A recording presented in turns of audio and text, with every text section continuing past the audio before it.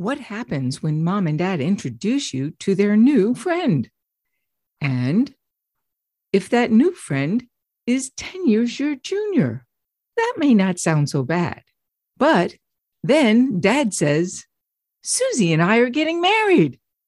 Oh my goodness, now what? You might be surprised. Welcome to Doing It Best with Elder Care Success, where we explore ways to relieve the stress, exhaustion, and overwhelm that we all face in caring for an aging parent, frail spouse, or partner. Fear, frustration, emotional and financial strain does not have to be your MO. Stay tuned as we dive into different and new ways of finding more joy together with those that we love and care for, and while keeping our feet solid on the ground. Hang tight, there is a better road ahead. Hello, everybody. It's Nancy May once again with Doing It Best with Elder Care Success. So, as you all know, I always get excited about every show, but I'm going to say, but here's another one. This one really has me super intrigued because my guest here today is Michael Hurst, a retired police sergeant from Colorado, now in another state, who knows about the things about scandals that we have seen in many cases with our parents, maybe others, or that hits the news. Not necessarily just black widows. There are many oftentimes called, but the love interests of conniving scoundrels, I'll call them, that go in and see that mom or dad are widowed and are lonely. That happens to many people. I don't care how old you are. I've seen younger people who have lost a spouse who have gone through things like this. And the news tends to hit on those of our parents or our friends or family members who are older and alone and have lost a spouse or a partner of so many years, and now has somebody saying how beautiful they are online or how wonderful they are. And they want to make their life happy again. And it's easy to have our hearts grabbed and stolen by some of these scoundrels who are out there creating misery, not in the long run, well, in the long run for our parents, but also for us who just don't know. And I've seen it myself with others, and I know Michael has too. So with that, we are going to discuss the issues of how not to have those that we love fall victim to the well-practiced characters, and yes, I am being exceptionally polite, who are out to steal the hearts of those that we love, the hearts, the wallets, and their life savings in many cases, and homes.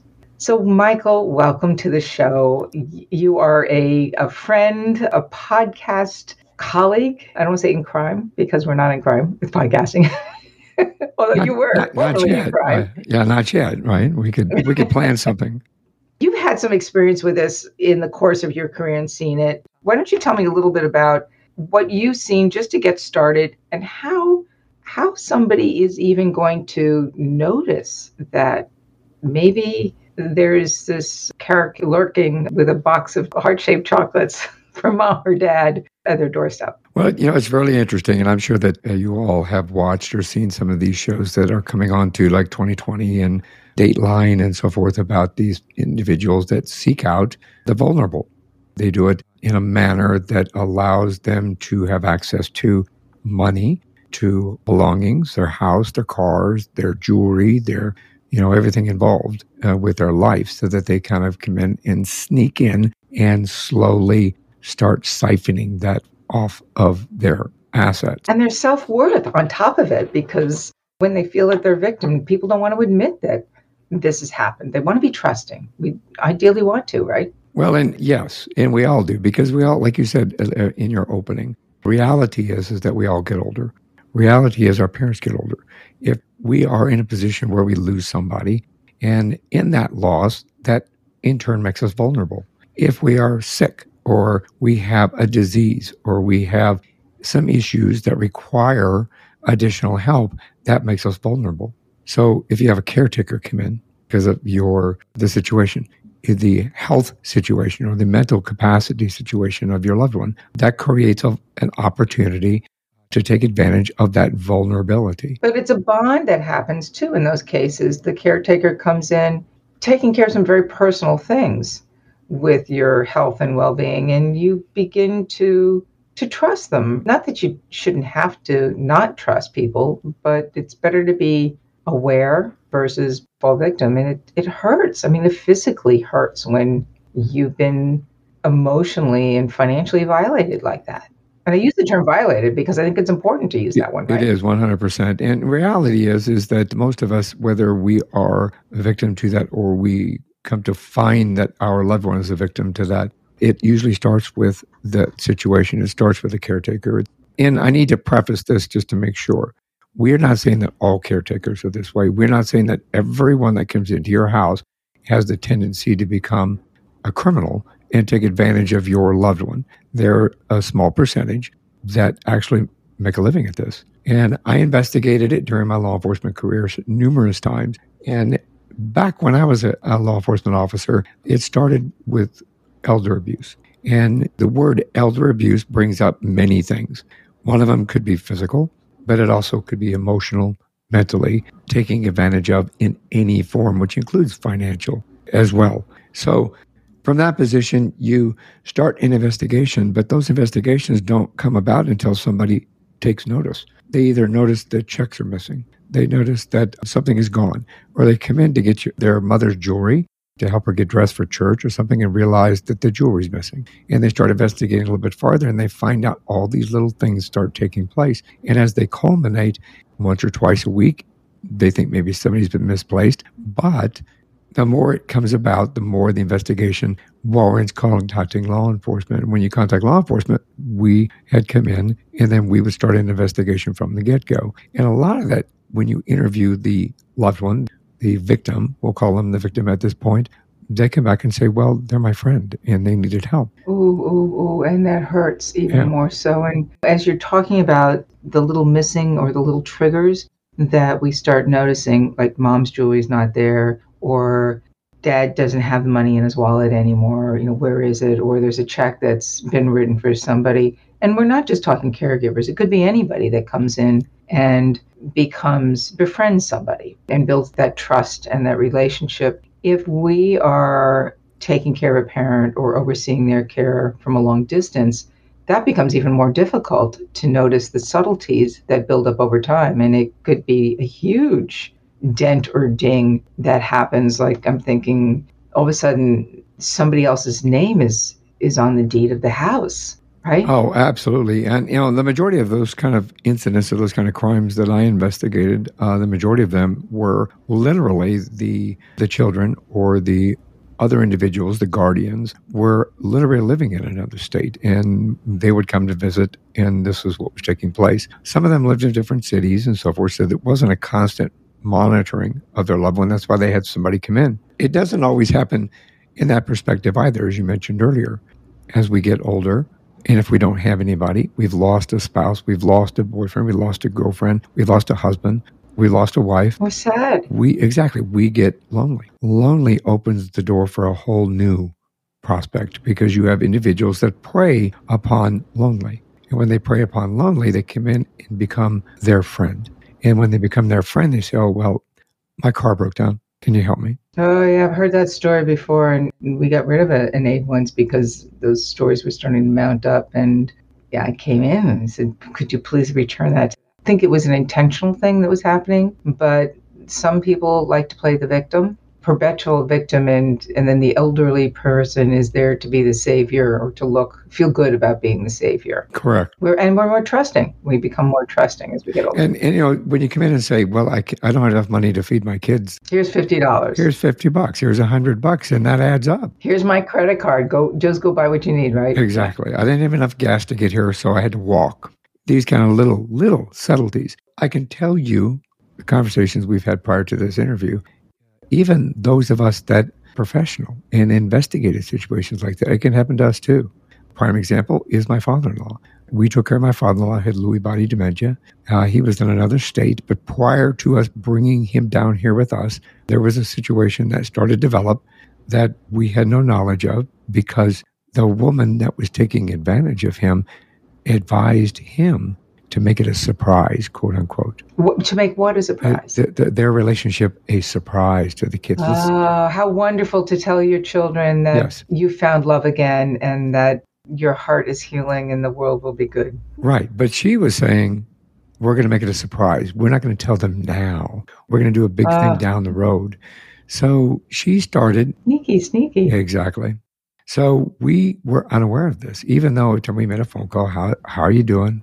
How's things going? Because in the beginning, he was diagnosed with Parkinson's disease, and he pretty much maintained himself. So we had no clue that he was becoming more of an individual that was mentally incapable of managing his home and lifestyle until these kind of things started happening. So even from our perspective, I'm a professional.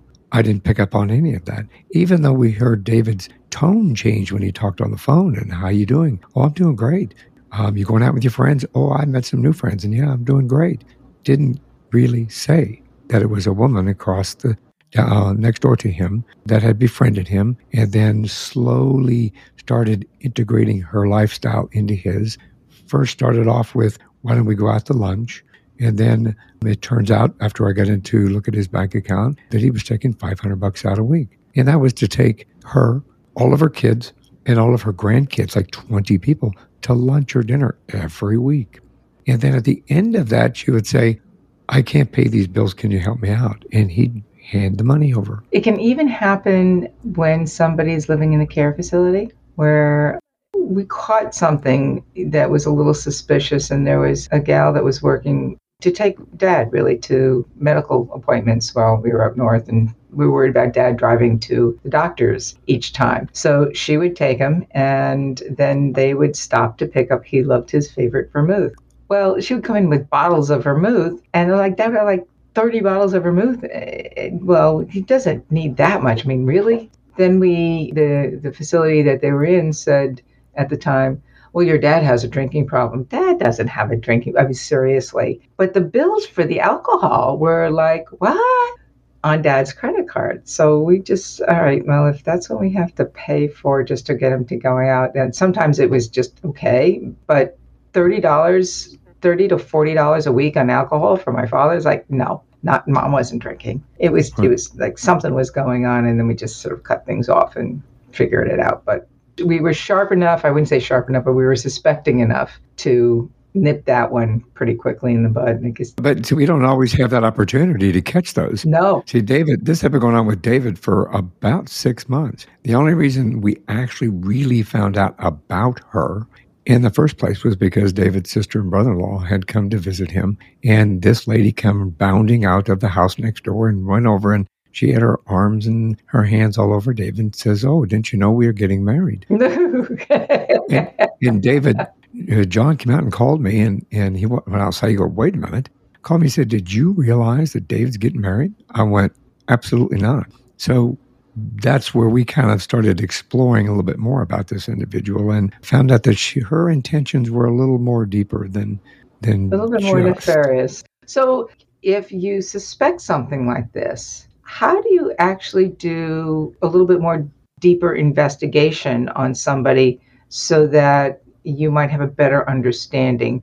Because they always say, assume the best or the worst. In some cases, you want to assume the best for your parents, but you also want to be cautious and, I guess, hopefully investigate for the worst on others that might have an impact on their lifestyle. Well, and I would say this, I would preface it with this.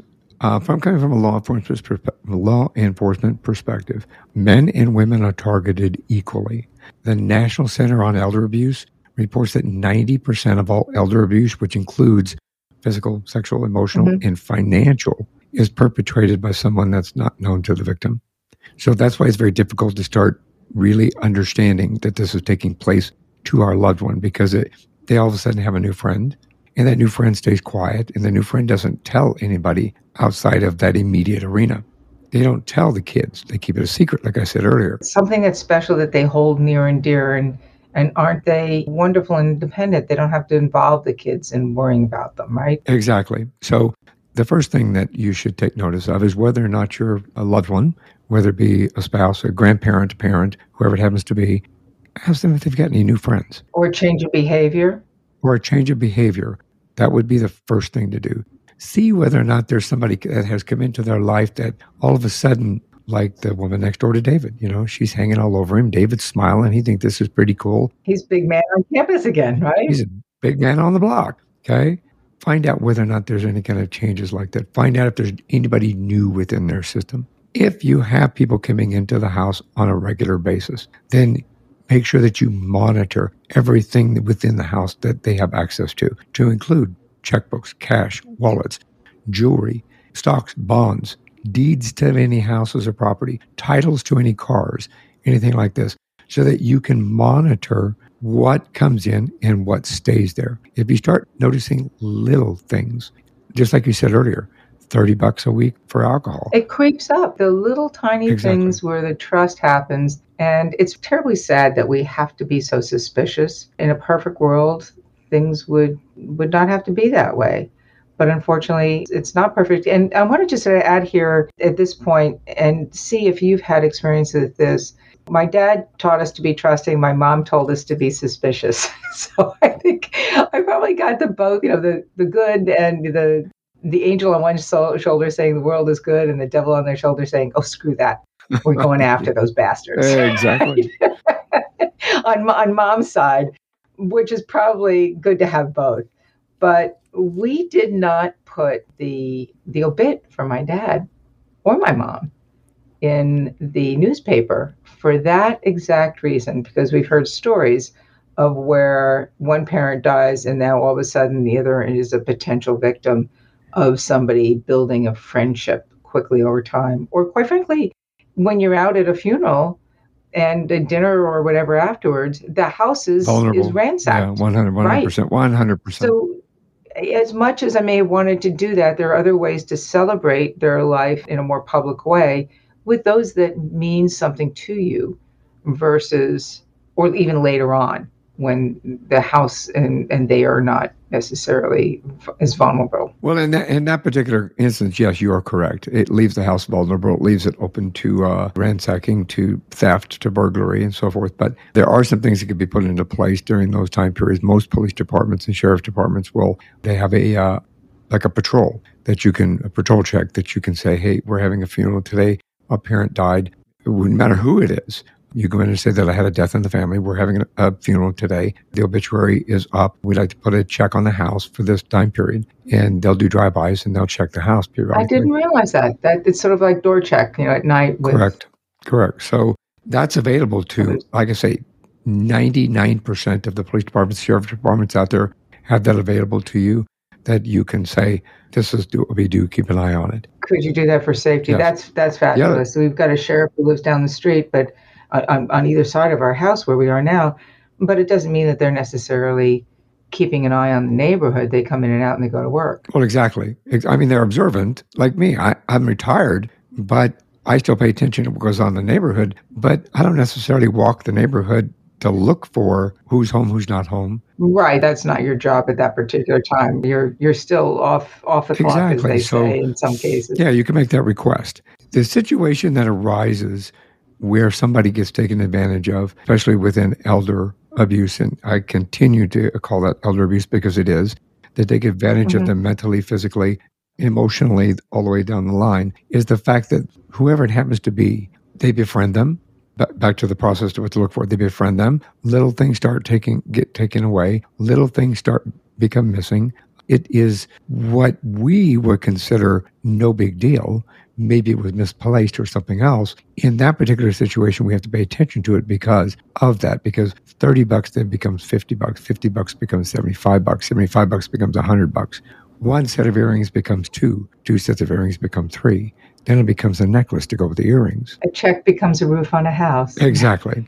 So from that perspective, yes, we have to pay attention to those little things that can allow the crime to be committed within that area. And then the second thing is we have to be diligent and allow ourselves to understand that our loved one has become the victim of a crime. And to seriously take that word at heart, the term victim is a big word that we sort of wrap our heads around. We think of victims as violent crime victims, not the subtle crime victim, correct? Exactly, 100%. You have a situation where people think that there are victimless crimes. The little things, that's a victimless crime. There is no crime that doesn't have a victim in some way, shape, or form, correct? Correct. If your loved one is being taken advantage of, whether it be physically or mentally or financially, that person is a victim of that crime. Now, they're going to come into a defense that says, well, they're my friend and they appreciated me. They just helped me out. They were willing to fall into this relationship. So then the perpetrator, as we'll call them, right? Correct. Is not necessarily a criminal because Michael gave me permission to do this. Therefore, it's okay. Correct. But that's where they justify it. Correct. But that's where the mental capacity issue comes about. Now, that doesn't say you as a child taking care of your parents or your grandparents or whoever it happens to be, your loved one, are lack in your duties to take care of that individual because of the mental capacity diminishing to a point that somebody becomes vulnerable because you can be lonely all by yourself and still create the capacity for a mental diminishment that allows for somebody to come in and take advantage of that. We're seeing that a lot even now in the last 2 years of people being housebound because of COVID. Exactly. They want the contact. They want the friendship. They want to open that door. So those kind of things we need to pay attention to. Again, back to the beginning, do they have any new friends? Do they have any new behavioral changes? Do they seem to be more upbeat when they weren't before? Do they seem to be changed? Start asking. Don't be afraid to ask. Even if somebody is feeling happier, you want that, but ask why if in fact they have been sad for a while and all of a sudden they're happy again. Exactly. It could be maybe somebody's giving them a happy pill and we don't know why. And that's a different kind of abuse, right? Well, that falls under elder abuse just the same. I mean, you're incapacitating someone. If you're incapacitating someone in that form, then you're taking advantage of that. And again, that makes you a criminal. We're victims of this too, as the older children. Just because mom and dad become a victim of some love trap, but we're the victims ourselves too, because we're the adult children, and we can feel emotionally drained because this has happened to our parents. We feel the ones that we've been violated just as much, and in essence, we have. Yes, absolutely. Sitting here thinking back on it happens to a whole family. It doesn't happen just to one person. Exactly. I was just going to say, I was thinking about an incident that took place with my mother, my stepfather, actually, before she passed away. My stepfather had passed prior to her, so there was a time period where she was by herself before she passed, and he called me up and said, I keep getting a phone call from somebody that says that he's Burl's nephew in jail, and was wondering whether or not Aunt Carol could help him get bail money and forwarding bail money. So even in that situation, this is somebody that happened to get a hold of my mother's phone number, get a hold of and understand that Burl was deceased and not there to substantiate whether or not this was actually Burl's nephew, and asking for money saying, I'm in jail. I need bail money. Can you please send me bail money? Because I know that Uncle Burl is passed, but, I still loved you as an aunt. And, my mother's going, I don't ever remember this person. Luckily, she hung up and called me. And I said, did you get a phone number? No, they said they were calling from jail and that they only had one phone call. That was a scam that was going along the internet for a while, that, grandma would get a call from Susie who's visiting a friend in London, and her wallet was stolen. Could you please send $500 or $5,000 to get her out of a, tough situation? And grandparents did it. Exactly. So as I was saying, it can go across the board. And those of us that even when we have the knowledge of it, it can still happen if we're not aware of it and if we don't pay attention to what our parents are doing, who they're seeing, what they're involved in, who they're involved with. It sounds like we're being nosy, but we're not. It's just like checking the mental capacity. We're being loving. We care about their well-being in other ways. So let's say David has got this new love interest and she bounds out of the house with his arms all over your father-in-law, and we'll call her Susie because I don't know her name. Well, I have a very distinct... Has a name. Excuse me, what? I have a distinctive name, but this is a nice podcast. Well, yeah, well, like I said, WTF stands for well, that's fantastic. So, or whatever you want it to be. But in this particular case, you have Susie's name, but you don't have enough detail, or maybe you don't need all the details to actually do some sort of deeper investigation on the true character and history of this individual. How do you actually go about doing that? Well, that I'll call it the super sleuth on Susie. There's a couple of steps that I would take prior to that. You have the ability to call, especially if you're out of town, call the local adult protective services. It's usually part of the Department of Child Safety, they have an elder abuse arena within the same department. Have them go and check on your parent. Have them go and check on your grandparent or whoever the loved one is that you're taking care of. Number one. And they won't remove them from the house either. They'll just make sure that they'll make a mental capacity or an assessment of the situation within themselves. That creates a paper trail, number one. And you don't want them to all of a sudden bring in a court-appointed guardian and take everything away from you either, because I've heard those stories too. I guess you can put some limits on. Yes, you can put limits on those things. But they'll give an initial assessment to determine whether or not there is a capacity, whether it be a mental capacity or physical capacity, that opens the door for this. So you start creating a paper trail to understand that the person, we'll call the next door neighbor. Would you call her Susie? We'll call her Susie. I called her Susie. Well, say Susie. First of all, whether or not Susie is taking advantage of him in any particular way. So these adult protective services individuals will pop in at any time. So they may show up when that person is there, when Susie's there. At that time, then they'll kind of take notice of it as well. Let me ask you, do they come in and identify themselves as somebody from Adult Protective Services or the court system, yes, or however? So they do it like an officer would say, hello, right, I'm Officer Hurst. They would say, hello, I'm Jeannie from Adult Protective Services. Yes, they would do that. So that would be the first thing. You have the ability that you can pay for a background investigation on someone. So in this particular instance, even without their Social Security information or anything, you can. Correct. There's ways to do this without the details. That is correct. So basically, that's what we did initially. We did a background investigation on her. I was able to do one a little bit deeper, but there are those available that you can do that'll give you a preliminary. So in this case with Susie, what I was able to determine after we had the phone call with John was that it ran pretty quickly, actually. She had literally been married 4 previous times. In those 4 previous times, she had inherited everything that those individuals had owned, including houses and property deeds. And then she sold the house and property, moved on to the next one. Sold the house and property, moved on to the next one. 4 times. 4. She's got a nice little gig going on. Exactly. So in this particular case, you piece that together with the fact that she's living next door to David, who is vulnerable, obviously physically and mentally vulnerable. She can see that. So there's where the elder abuse comes in, because this person understands a physical and mental disability, or a vulnerability, not a disability. Now, they practice and attune to looking out for people like this, too, over time. It's not like something that they just sort of try it and see what happens. This is a pattern that they... Well, yeah, and here's where you see the pattern. So she befriended him, and of course he says, oh, where's your kids? You have kids? Yeah, I have kids. Where they at? Oh, they live in Arizona. And, oh, well, who owns... And David's in Colorado, so it's far enough away. Who owns the property? I own the property. Well, David likes to brag that his house was paid off because he was proud of the fact he paid his house off. And he should be proud. So, yeah, this house, I paid it off. It's my house. And, these are subtle things that we later came to find out after I did the background investigation when we had a conversation with David. His sister and brother-in-law were there with him. They had him on speakerphone.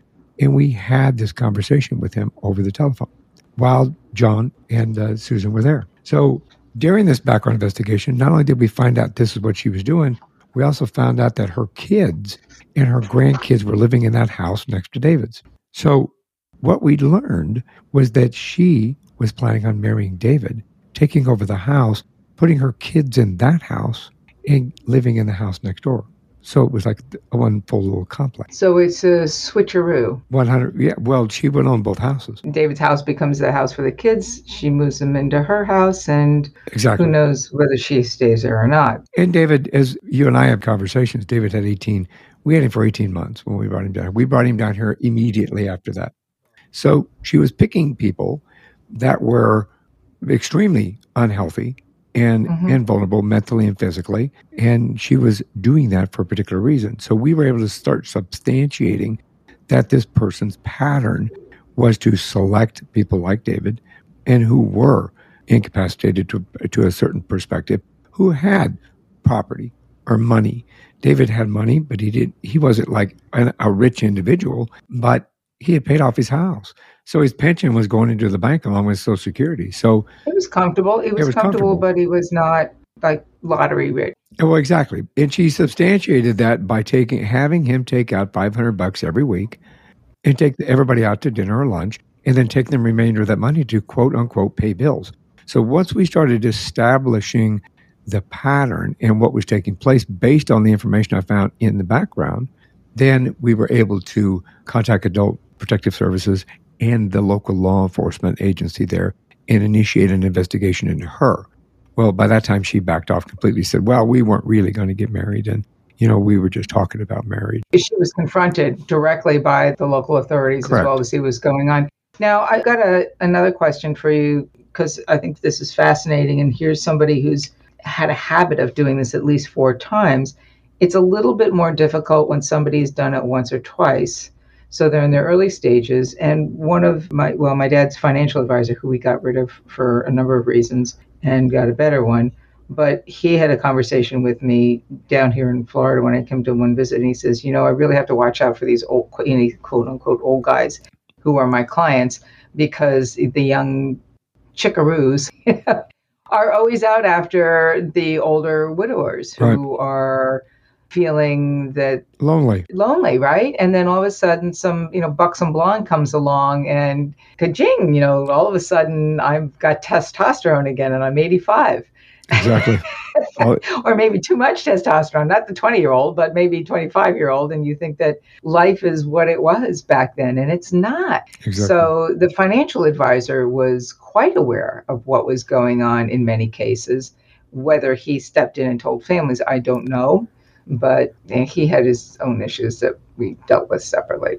So that's also financial and abuse from the professional side. But I'm getting at the story is, what happens or how do you even figure this out when somebody's kind of new at being the detective? Well, I wouldn't say the detective. I would say the perpetrator. So she's heard it once before. He's heard it once before. He's seen the stories. Well, I'm smarter than that. I'm going to get away with it. And it's going to only happen once or twice. And then here's the thing about crime. Most criminals think they're too smart to get caught. Right. 99.9% of criminals out there are a very, very, very small percentage that actually get away with what they're doing, but they don't get away with it forever. Think that they're too smart to get caught. So everybody gets comfortable and everybody will mess up one time or another. When they get sloppy, a little too When they get sloppy, they'll mess up. Always get messed up. So just like earlier when we were talking about the $30 liquor, that $30 can easily turn into $40 and then to $50. All of a sudden they go, well, that was easy. And now they're writing a check for $500. I got away with that, so I might as well get away with this. $30, $40 is worth looking at. Doesn't seem like a lot today, but it could quickly, in a week or two, add up. Become a $5,000 bill that you don't know about. Exactly. That's where you have to really pay attention and understand. Like the marriage scam, we'll call it a marriage scam. Right. Like Susie was trying to commit with David. It is more prevalent than you would even think, that you would guess. Well, once you're married, you have the right to the assets of unless it's a prenup, but I don't know if prenups can actually be broken. Exactly. I don't know in that regard either. I don't think that they can, but in most states, California, for example, or I think Colorado's a mutual property state. California is, if a spouse dies, you get all of it. Right. And even still, if with a prenup and you'd say that you don't get it, I would imagine that there's some way, I'm not an attorney on this one, that might be a good show to have. How do you deal with prenups on elder relationships? But to say that was signed under duress, victim beware, I guess, is ultimately the conversation to have. Well, it is. In reality, the best protection, because in reality, if David would have married this individual, we never would have known, because she was already keeping it a secret from us. And she kept it a secret from us because she didn't want us to know or to find out. She knew what she was doing. David didn't. And he was happy to think, oh my God, what a wonderful surprise for my kids. Right? Exactly. So, and David never told her that I was a retired cop. Oh, she probably would have run for the hills. John did tell her I was a retired cop. John did tell her that, and he said her face turned kind of white. Oops. When he said, does his kids know this? And his son-in-law is a retired police sergeant. And she kind of stopped and her face turned white. And she said, well, we'll talk about this another time. And she went back to her house. And then they never saw her after that, actually, the whole time that they were staying there. Let me ask you one question as far as impersonating a police officer. I know that you're not allowed to do that, but if you've got a family member and all of a sudden you're seeing this happen, could you legally say, oh, my brother-in-law is a former police officer and he's coming down to visit. Now, he didn't impose himself as a former police officer. Could you just use those words to see what happened to somebody? That's a very, very fine line. So I will say this. If you represent yourself as a police officer in order to intimidate someone or to gain something, then you break the law. But if I say that it's not me, but it's my brother-in-law. Exactly. You're not necessarily representing law enforcement. You're not representing law enforcement. You're not implying that you are a police officer. You're not even implying that somebody's broken. Like when somebody pulls somebody over and they're not a cop, and they come up and say, I'm a cop, let me see your driver's license. That's outright. Yeah, that's outright fraud. That's outright fraud. But that I would say that of seeing how somebody might react could be an interesting way to see. There's a fine line. Yeah. So, yeah, I would say really. Yeah, it's a good question, right? I don't want to give liberty to everybody. So I think that your question earlier about doing the investigation on someone and initiating that, the best way is to create a paper trail, to create documentation, and to create the opportunity for you to be able to present a prosecutorial case when you go to the cops. Right. That's the best way to do it. And easily, you can either confront that individual and say, this is what we have on you, so you can back off right now, which is what John did to Susie. Right. I keep remembering who he called her. That's what John did, because I faxed him the back. Gives the whole new meaning to the song. I faxed him the background report, and he took that over, and he said, right there, my son-in-law or my nephew-in-law is a retired police sergeant. He did a background on you. Here's the background. We know everything that you're doing and what you're doing, so stay away from David. And then we immediately took the steps after that to ensure that didn't happen again by basically took David down here with us, and we got powers of attorney. So we moved him from the situation. Everything in place so that we had control of everything, his property, the bank accounts, his health, everything was put into place so that we had the opportunity to say, if somebody did come in and say, oh, David, you're the best looking guy on the block and I've been admiring you from afar and I want to marry you. And David goes, okay. There was nothing that they could do in regard to that because we would have to approve it. Right. And the same thing is if you are within this position, and I know that it's very hard mentally for us to go and have our loved one evaluated for mental capacity. But if you have to do it and it's going to protect them, have them evaluated. Yeah. If that takes place, then get a conservatorship over that individual. Get this paperwork in place so that this can't happen any longer. Take control of their finances and their health and their property so that this does not open up an opportunity for someone to take advantage of them in any form.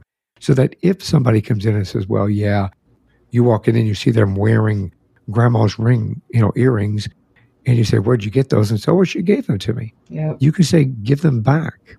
And they have to. And if they don't, you can charge them with theft. Right, absolute theft. There are ways to sort of put controls on things. And in banking situations, I know a lot of banks will actually work with you if you go in and say, look, I need to have first of all, although it's not always the best way to do it, is go in with a parent who's still cognitively sharp and say, let them know that I have access as POA to your account. They'll need the POA to know to know that ideally if you can put your name on the account as the primary person to help them manage that, and then put stops on the account. Exactly. Get calls. I mean, I would get calls all the time on accounts when checks were written for certain vendors that we dealt with to make sure that in fact that we approved that the check was in fact written by me for this payment. So I appreciated that. It didn't happen all the time, but it did happen on occasion, or when I made stops on credit cards, which we had so that the aides could go and purchase groceries.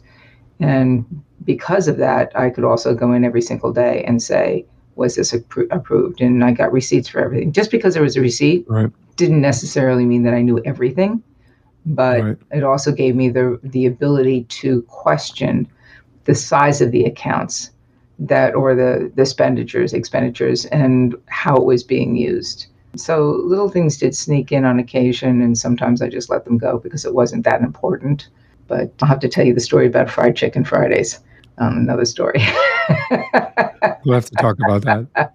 In reality is not everybody's out to marry our parents or our grandparents in that particular case, but that kind of marriage is a business to these people. Yeah, and even just taking $1,000 a week from somebody is a practice that is and knowing that constant in a lot of folks. And $1,000 here from David or from Johnny or from Susie, it's at the end of a month you could have $50,000 very easily in your account from a couple of different people. Well, they were taking $2,000. David was taking $2,000 a month out of it. Yeah, that's a lot from one person. If they had done it for several, who knows what would have happened. What I'd like to do is do sort of a quick rundown of maybe the top 3 or 4 things that people should do if they suspect anything. The first I would say is what you had said is just keep a paper trail. Keep an idea of changes of what's going on with personalities, styles, behaviors, secrets. Change in mood and temperament is one thing, correct? New friends, 2.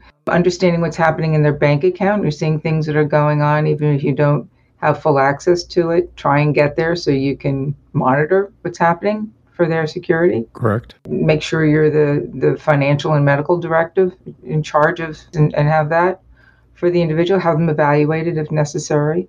Correct, because at marriage, you cannot stop a marriage. Even if they say, if there's anybody in this room that shall ever whatsoever say that you can't do that or whatever, I'm not. Yeah, somebody could say, I don't want you to marry that person, but they'll say, okay, well, too bad. Jolly, you got it. But there's no way to impede the marriage unless there's a mental incapacity, and you can prove that. And if you prove that by having the evaluation done, so you can say that person is not mentally capable of making the decision to enter into the bond of marriage. I understand, but how heartbreaking for any one of us to have to stand up in a ceremony and with that paper and show that, and heartbreaking and humiliating for the individual who may on that day be feeling good. Well, that's why you want to do it before they get there. Right? But that's providing you even know it's going to happen. It goes back to pay attention to who are involved within the life of that loved one. Who are there? Like caregivers. Caregivers are one of the primary individuals that are basically forcing the elderly with limited mental capacity into confidential late life marriages for the purpose of taking advantage of them financially. So pay attention to who are involved in the life, who's coming into them, who's seeing them, who's taking care of them, who's visiting them, who's in the house. And keep an open dialogue with your loved one so that they don't hold secrets. And get law enforcement involved as well as the elder abuse local authorities. Correct. Well, thank you, Michael. This has been enlightening. We are going to put all links and information in the show notes, including a link to Michael's podcast, which is One More Thing Before You Go. And it's a great show. He's done wonderful work. If you are not a subscriber to Doing It Best with Elder Care Success, please do so. It's been fun for me, and we are sharing a lot of great information in this show. And share it with your friends, your family members, because you just never know. So thanks a lot, Michael. It has been a joy and a pleasure to be here with you and another podcast colleague. Go Podcasters. Thank you very much. It's been an honor. Take care. Bye-bye.